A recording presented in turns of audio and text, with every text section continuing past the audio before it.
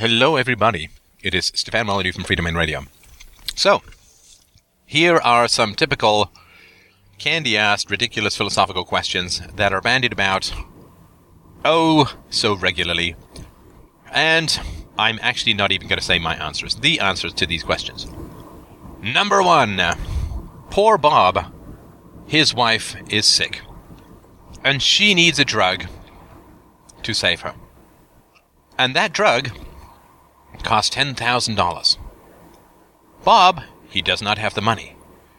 And the pharmacist who has the drug will not sell it to him for less than $10,000. Is Bob justified in going and taking the drug, stealing the drug? Well, of course not. I mean, of course not. And then people say, so somebody should die in order to respect your property rights. Well, but the reality is that Bob's wife is not dying because of the pharmacist. Bob's wife is dying because she's ill. And it's impossible and ridiculous to take these kinds of cases in isolation.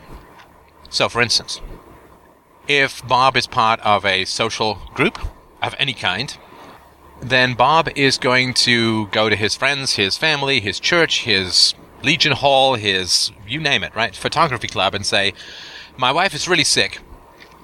I need to borrow some money, and I will pay you back. And they will all chip in, and they probably won't even ask for the money back. Right? If Bob has 100 friends, then, they each chip in $100, and he's fine.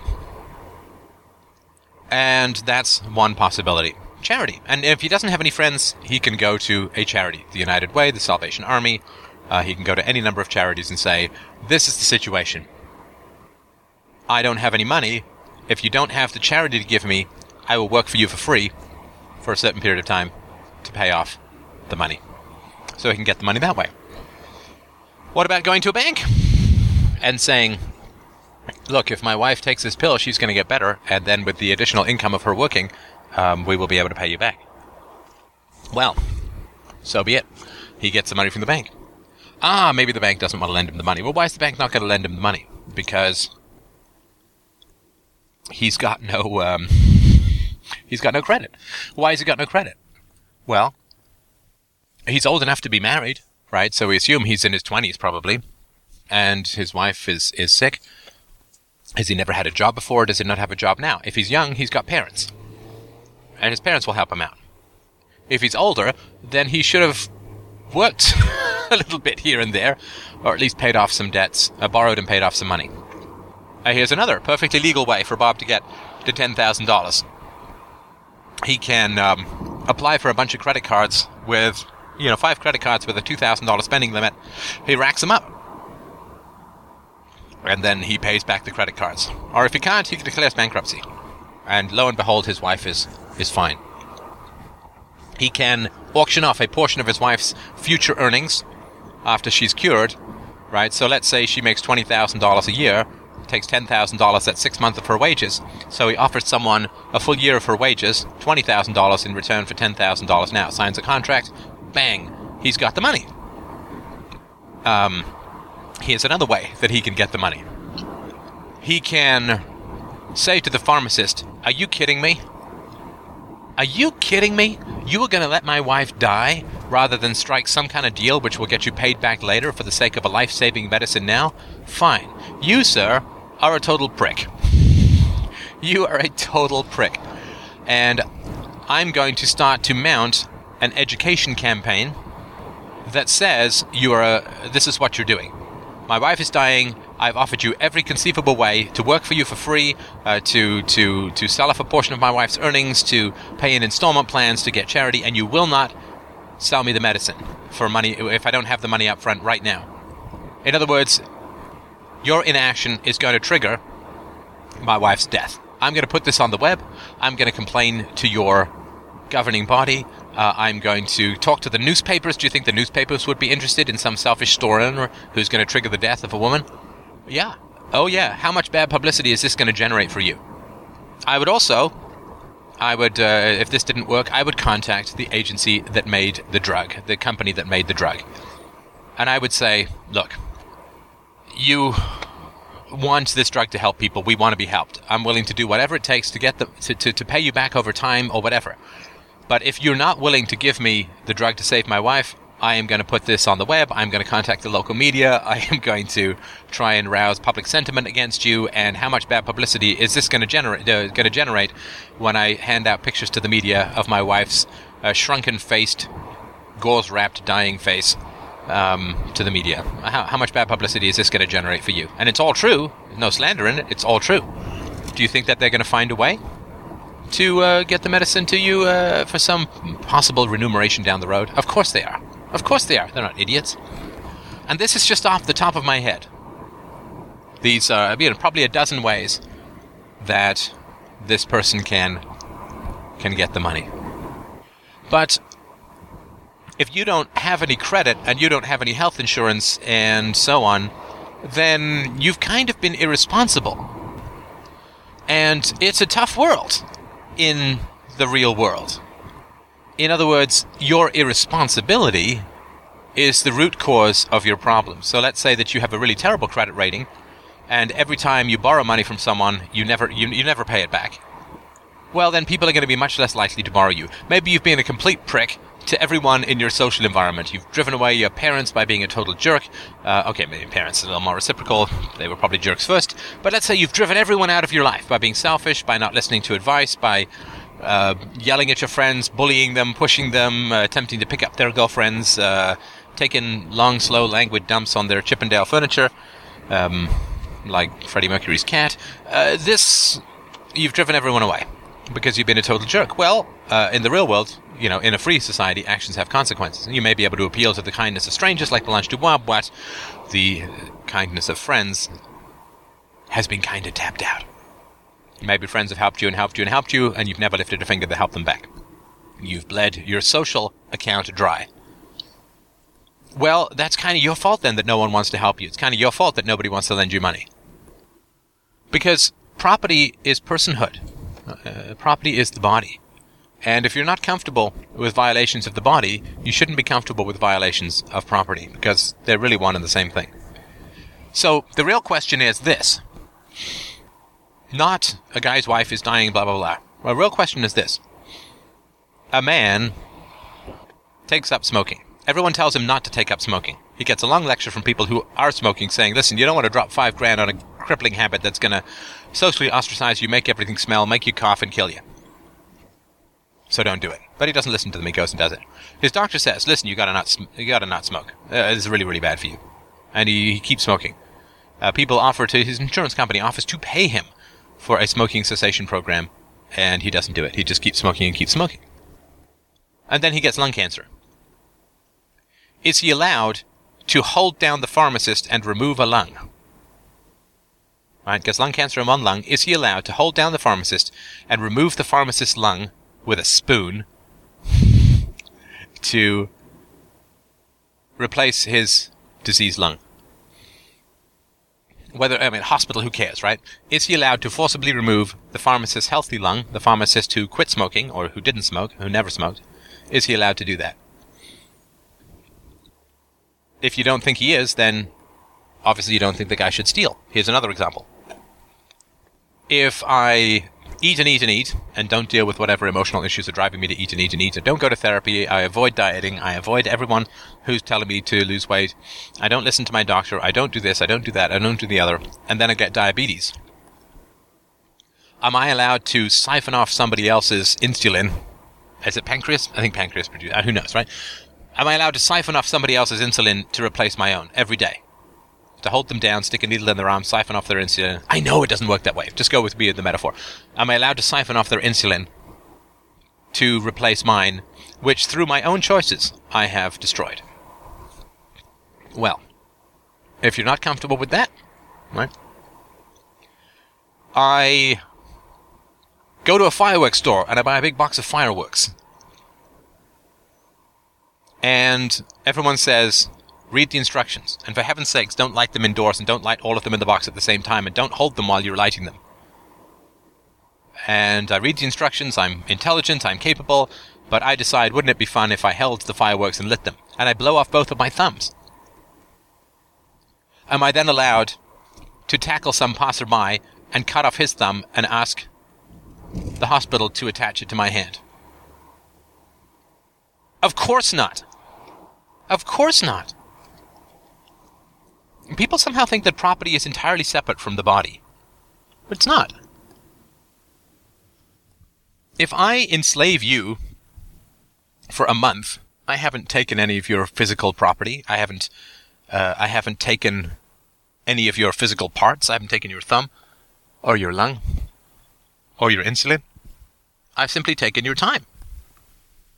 But time is an aspect of morality. Time is an aspect of ownership of property. I mean, rental versus ownership is differentiated through time, right? Ownership, there's no end. End to the ownership, and rental there is. Renting a car is different from buying a car because of the element of time. Time is essential to ownership. A rapist only owns or possesses or utilizes his victim for a short time. Yet it is not any the less crime for that. And so, if you go and steal $10,000 worth of someone's stuff, you have just involuntarily enslaved them for the amount of time it took for them to produce that $10,000 worth of value. You go and steal the pharmacist's $10,000 pill, then he's got to go and make $10,000.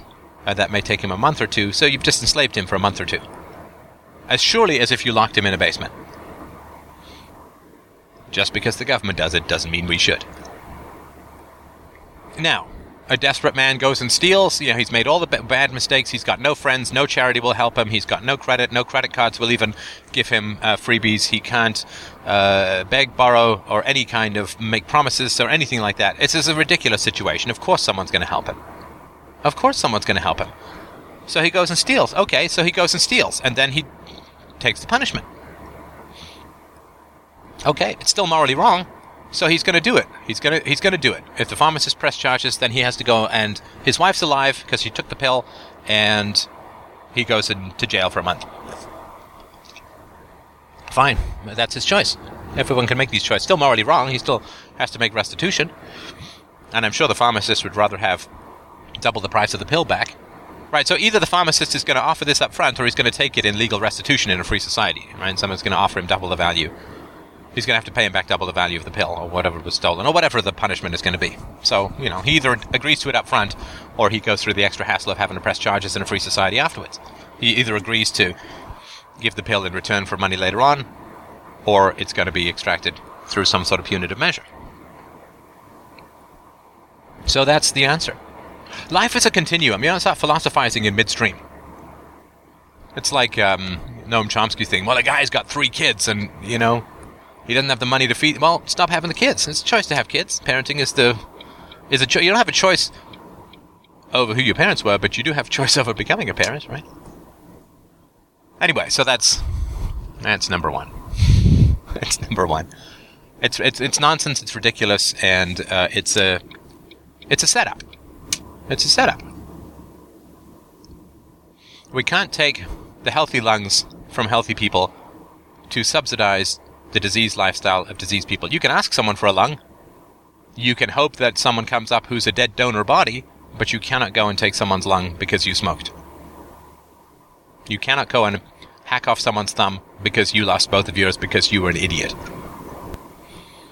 Because I believe in the little bugaboo called choice. I believe that choice is limited in significant areas based upon childhood trauma, but I believe that choice is only limited fundamentally in the modern society. That choice is only fundamentally limited because of our ignorance and avoidance of the effects of childhood trauma, not because of the childhood trauma itself. So, for instance, if you have a tendency towards heart disease in your family, but you don't know that, then you're just going to live a normal life and die at 40. But if you know that you have a tendency towards heart disease in your family, then you can take all the necessary steps that you need to avoid becoming a victim of it. Right? If you don't know the effects of your family history, then the choices that you make are going to be considerably worse. And this is why I focused on, publicizing the bomb in the brain stuff and publicizing all the shows I've done recently. because I want people to know the effects of childhood abuse upon their adulthood, because their choice does diminish. In the absence of the knowledge of the effects of childhood abuse, choice diminishes significantly.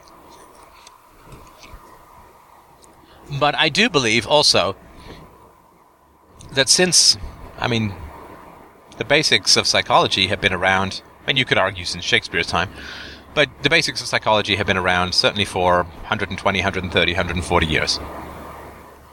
And in particular over the last 40 years, since the self-help revolution and the self-knowledge revolution of the 1970s, nobody can claim to know that, or nobody can claim ignorance of the fact that your childhood has an effect on your choices as an adult. That's like a smoker saying, I had no idea it was bad for me. Now. Oh yeah, 1920 maybe, but now? No, it's ridiculous. Now, of course, there are the long-term domino effects of allowing people, or morally justifying the stealing of medicine, right? If you morally justify the stealing of medicine, all you're guaranteeing is that more medicine will be stolen, which means less medicine will be developed, which means there will be fewer pharmacies, which means eventually, if that trend continues, there will be no medicine. Obviously, right?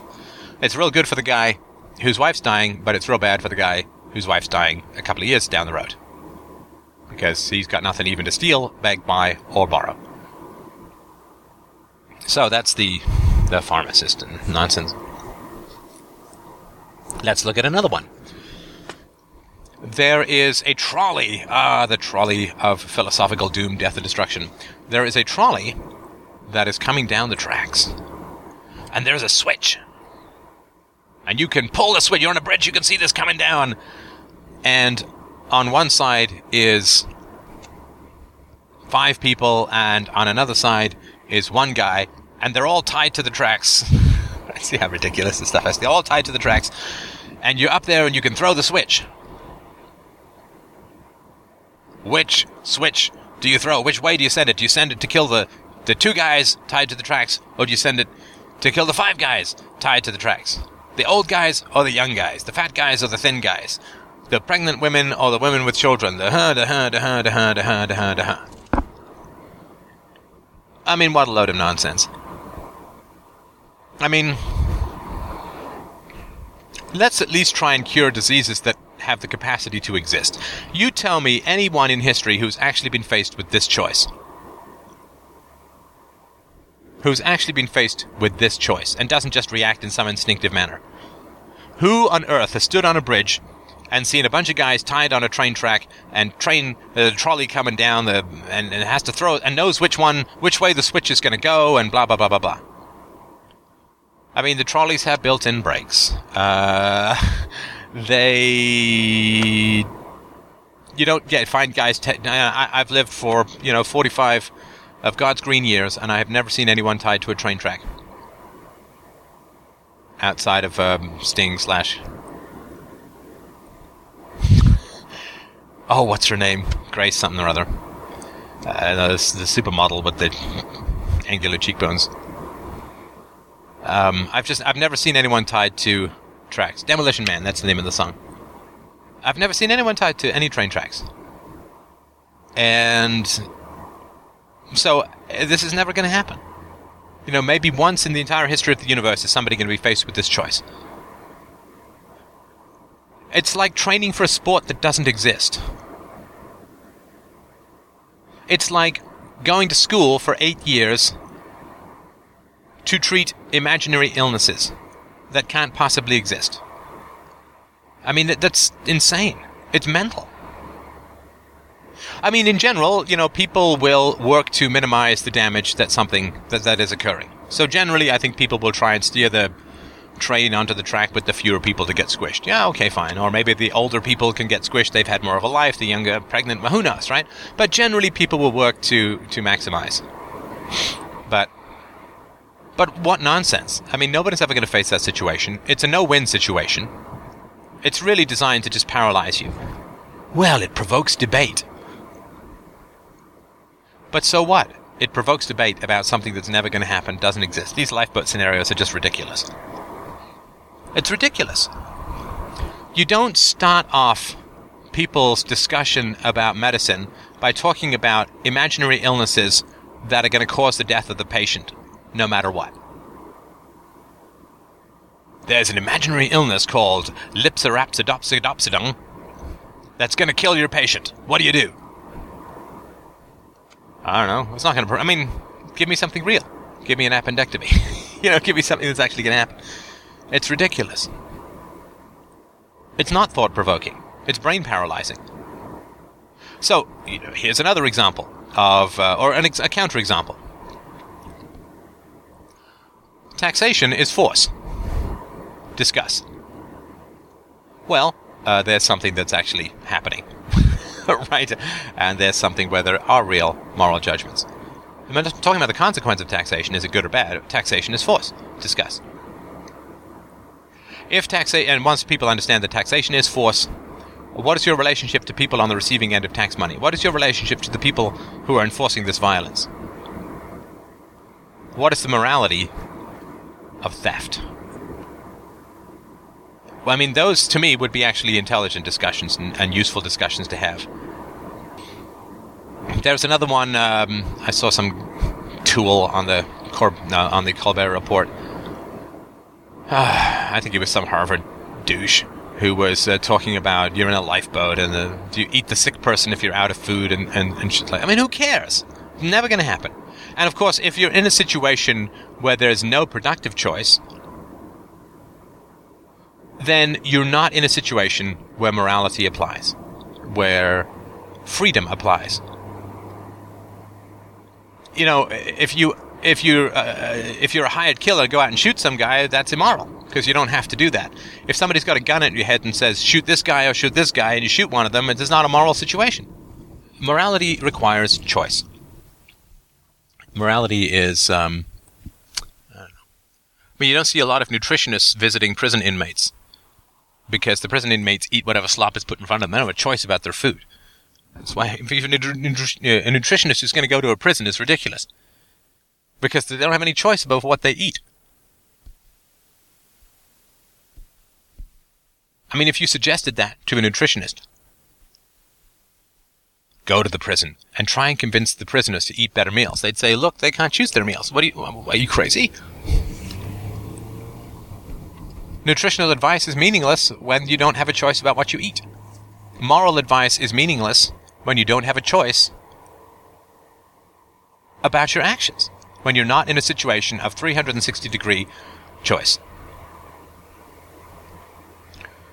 It's like two guys jump out of a plane, and then one of the guys is a philosopher, and he turns to the other guy and says, which way do you want to go? Well, I'm heading down because that's where I don't have a choice about where I'm going to go. I'm heading down because that's what gravity's going to do, and splat. So these, I don't know, this is emergency situations. Who cares? Doesn't matter. It's ridiculous, and it's a prison visit for a nutritionist.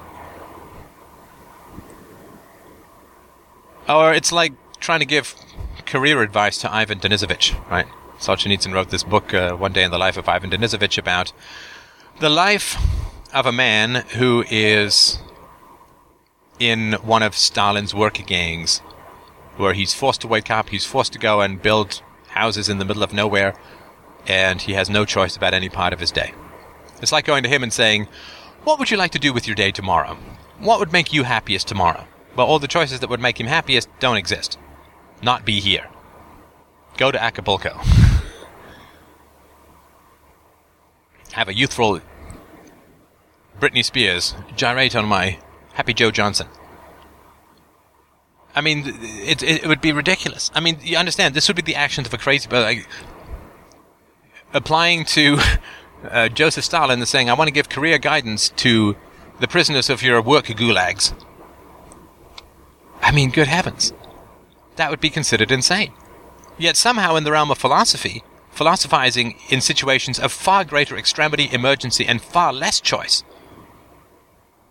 is somehow considered to be thought-provoking and stimulating, and it incites discussion. The only discussion it should incite is, bullshit, professor. Come on, bullshit, professor. You want to talk ethics, Mr. Prof? Let's talk ethics.